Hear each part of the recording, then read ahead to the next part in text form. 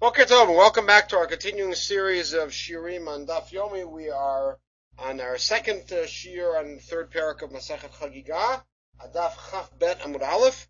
And as you could see from today's page, unlike many of the pages that we have in the second parak, there's only one short pasuk with a marginal reference and much information. And we're picking up on the dispute between Rava and Rabbi Ila about whether the concern about being matbil kli b'toch kli is because of chatzitza, Rabbi Ila, or because you might end up being matbil inside of a kli with a very narrow spout, Rava. V'hadu Rava to Rabbi Ila tanoihi. That is really a machloket tanaim, the Tanya. Sal gargutni shemilan kelim bitbilan. So if you filled up a basket with kelim, that of course according to Rava should be no problem. Bein la kodesh, bein la truma, tohorin.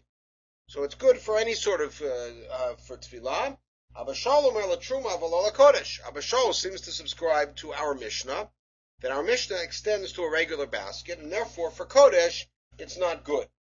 Now, the Gemara is going to do something which really addresses some of the overlying issues of the ma'alot b'kodesh, why we don't extend them to truma. So iachi truma nami, if we are concerned that this kli b'toch kli is a problem for kodesh, why aren't we concerned that it's not good for truma?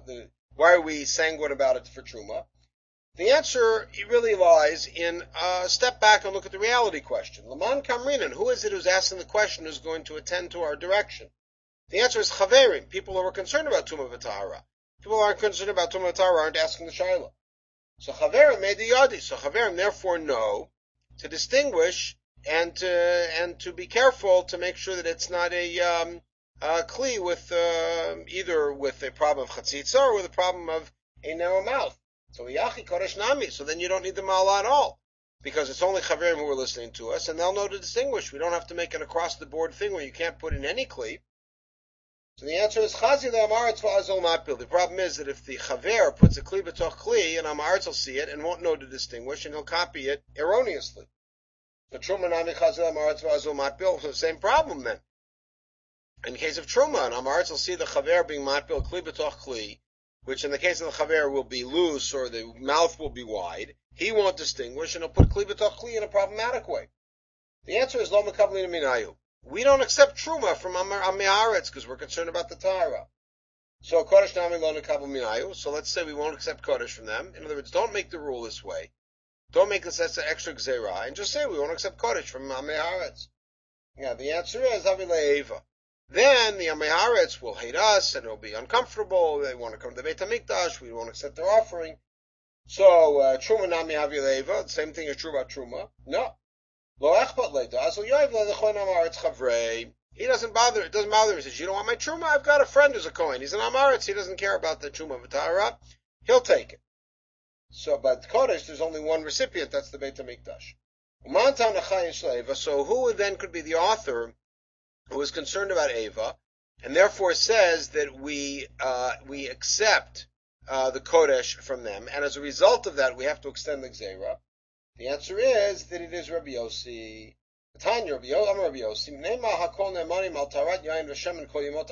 Why do we believe Amei Haaretz about Taharat Yain V'Shemen all year, unlike the other Tanoim who say it's only at the time of pressing, as we'll see later on in the parak?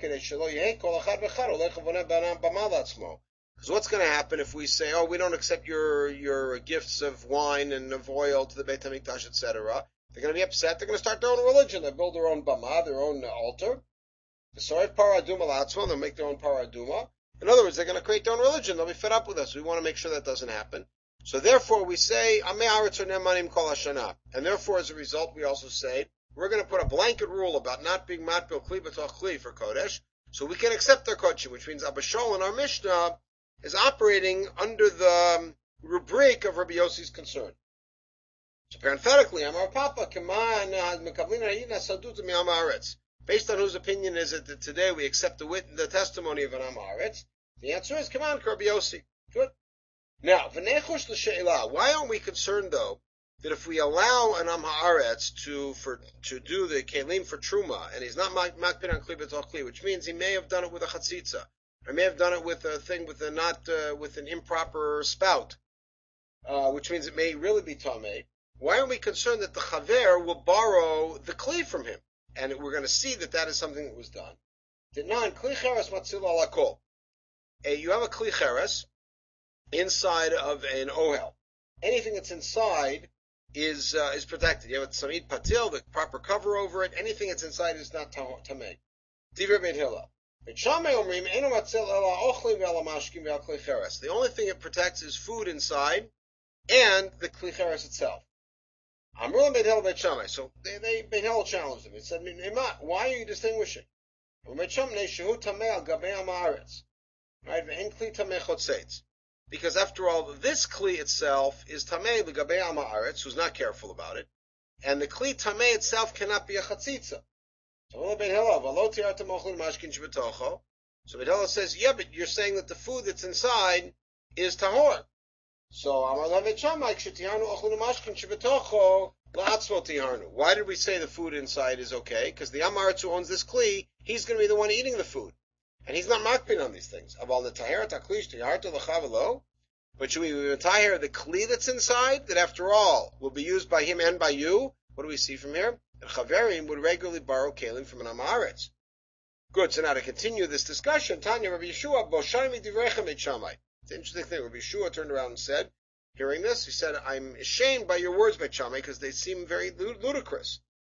And watch the result. There's a reductio. If Isha lasha bariva, because it's possible that a woman could be kneading in a basket.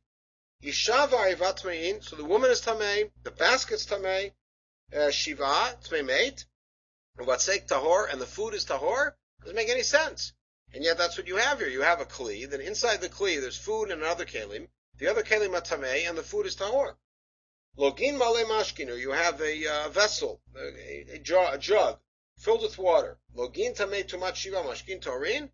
No, it's inside the kli cheres. You have a jug, and the jug has water in it. So you can say the water is tahor, and the jug is tamei tumat shiva.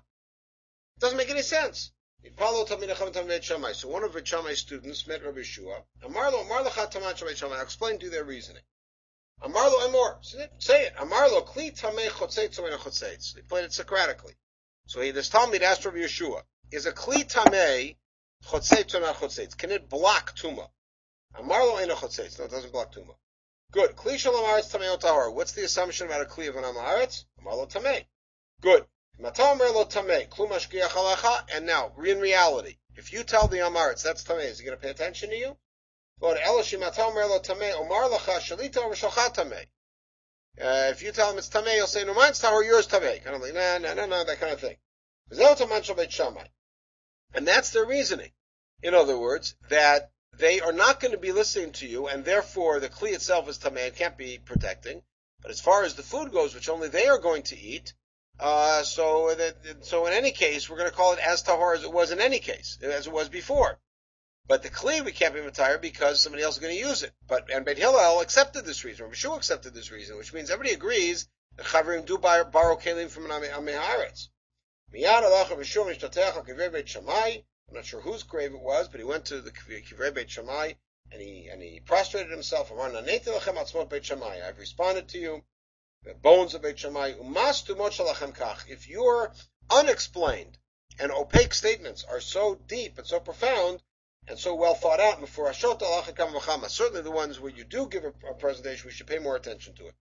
They said Rabbi Yeshua's teeth got black from all the fast he had because of his contrition for the way he spoke about Beit Shammai. But the main point is, that in Beit Shammai's words, they distinguish between food, which is only for him, and kelim, which is for him and us. And so since we're going to be using the kelim, why do we say that we don't care what the Amaretz does, because after all, he's not the one who can be asking us, but what if we borrow the kli? So, Alma Shalim Minayu, we see we borrow from them. The answer is, Ki Shalim Minayu Mat Bilinlu. The answer is, when we borrow a kli from an Amaretz, we take it to the mikveh. Properly, obviously, out of chatzitza.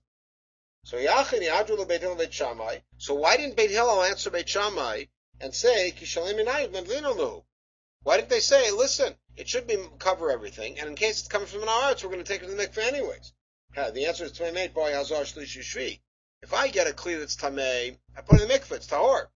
Maybe I need Herav Shemesh, that we'll discuss later. But I certainly don't have to wait 7 days. But when we're talking about a kli that's a Tumat Meit, that's Tumat Ohel, I need not only 7 days, I need to do Hazar, etc. People generally don't lend their vessels out for a week. They'll lend it for an afternoon. So that means that we do not believe the Amaretz to say it's tahor. And when we take the kli from him, we're matbil it. And therefore we say, lit truma, it's good. Because the Amaretz himself isn't going to care. And he won't be offended because he'll give it to his Kohen Amaretz friend. And if we borrow the kli, we'll be matbil it. But in the case of the ohel, where it's a question of 7 days, there, Beit Shammai says, we can't be matayr the kelim, because after all, the kelim might be borrowed by a chaver, and he's not going to have them for 7 days to fix. Now, parenthetically, Vatvila lo mehemni, we do not believe Hamei Haaretz that they've gone to the that they've taken the kelim to the mikvah. Tanya, Mani Haaretz al tarat tvilat meit t'mei meit. We know that Hamei Haaretz are believed if they say they were metaher t'mei meit. So Abai lokasha hamagufo havachelav. Abai makes one split and says they're believed to say they went to the mikvah, not the kelim. Rava said you can even say they're both bekelim. If he says, I never put a kli inside of a kli, we believe him. I don't know, but if he says, I did, but I made sure the spout was wide enough, in other words, the nuances, that we don't believe him. And we have support for this, because we have a braita that says, and Amaretz is believed to say this fruit never got wet. But he's not believed to say it got wet but wasn't tamei. In other words, a basic statement of his that's sort of a bland and across the board will accept. Now, since when is he believed to say he went to the mikveh? If a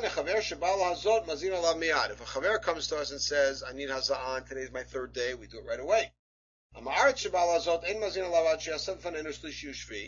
Amaretz comes to us, we say to him, you wait here, and we'll start counting today. Today's your 1st day, and the 3rd day will be mazeh. So we don't believe him. The answer is, Abaye says basically as follows. Since you're makpid here to say, we don't believe you that you're on your 3rd day and we make you wait, as a result of that, if he comes and says, I was already tovel, then we believe him. Good. The second ma'ala in the Mishnah distinguishes or splits up, compartmentalizes the kli, and says that each part of the kli is separate for truma but not for kodesh. Achoraim b'toch. My achoraim b'toch. What does this mean? Keninan kli shenima achorav b'mashkin. We have this Mishnah in Kelim. If the back of a kli got tameh b'mashkin, which means tumah d'rabbanan, water that had touched somebody who was tameh, hit the back of a kli. Achorav tmein tochol gnoz naviyadav torin. The middle and the lip and the rim and the handles, etc., those are all tahor. But if the inside got tameh, the whole thing's tameh. Uveitat tzvita, the Mishnah mentioned a holder called beitat tzvita. What is that? Not beitat tzvita. The place you grab onto. The handle. The one pasuk on the page is from Boaz giving corn, grain, toasted grain, to Ruth, and it says he grabbed it, right? Tzbot lakali, the way they understand it is that he gave it to her to grab. It's a place you grab. He said this place where very fastidious people would have on top of where the kli is a little place to put a little jug so to put some oil or something. So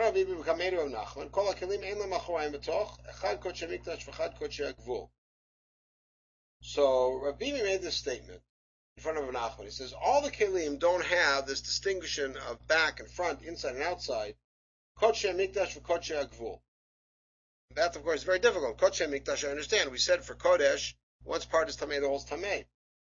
Truma.